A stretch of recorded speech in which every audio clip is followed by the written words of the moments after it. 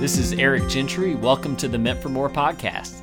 At Highland, we believe all people are meant for more.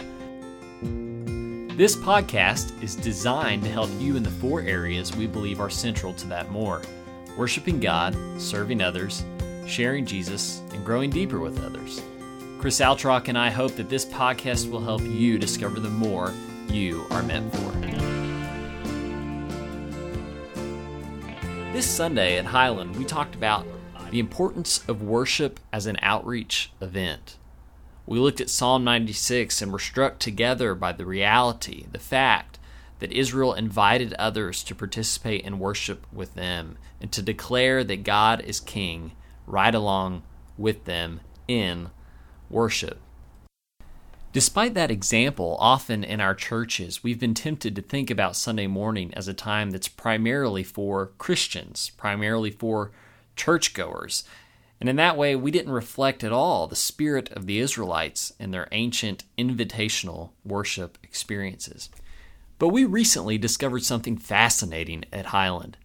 In the last few years, 95% of our growth came from people who had their first experience with Highland on a Sunday morning at worship, and that 20% of those were unchurched or dechurched before they came to our building that morning. And that reality caused us to pause. Maybe we need to focus more on our most important and successful outreach event, the one that happens every week on Sunday morning. What can we do in this hour, well, an hour and 15 minutes, to make a non-churched person, a non-Christian, feel invited and incorporated into a worship experience where they will announce that God is king? So we've done many things over the last few years to make that happen. We explain more in our worship services. We try to walk people through the steps because perhaps they're not a Christian and they don't know what it means when we pass this bread around the aisles or pass this juice down the rows. We've also tried to increase our volunteers on Sunday morning. We have more people prepared to greet others. The language we use is simpler. We try not to use insider language, but use language that anybody, even a non-Christian, could understand. We intentionally attempt to gather the contact information of every visitor every week. We found that visitors are 3 times more likely to place membership in the life of this community if they're contacted by a Highlander outside of Sunday morning. We've also tried to make the next steps of involvement at our church very simple and straightforward. If you want to get involved, attend Sightseer and Engage. Both are at 10 a.m. on Sunday mornings. We want our Sunday morning experience, our Sunday morning worship, to be as inviting and incorporating as possible.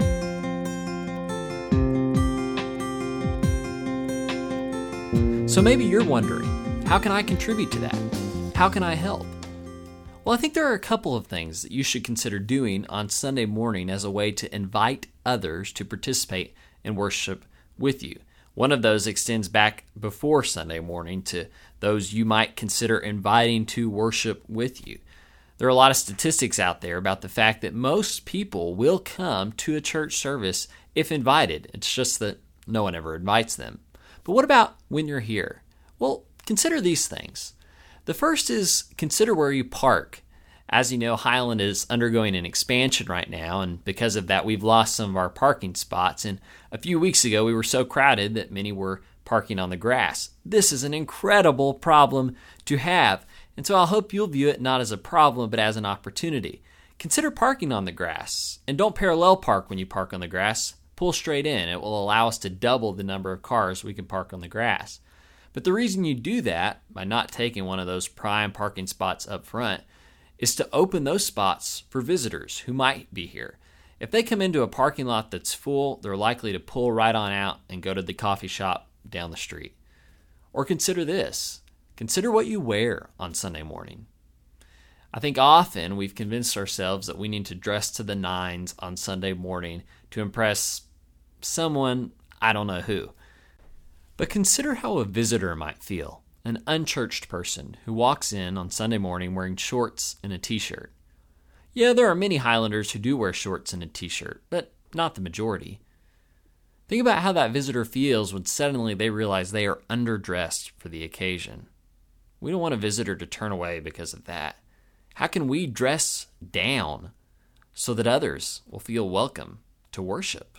Lastly, and this one might be most difficult, I think that we need to consider how we are modeling worship for others, especially for those non-Christians who might be there on Sunday morning. How am I as an individual worshiping? Am I worshiping in a way that communicates I believe God is due this worship? Am I worshiping in a way that announces to the world, yes, God is King, God is my King? Or am I worshiping like I don't want to be there and I don't think He's my King?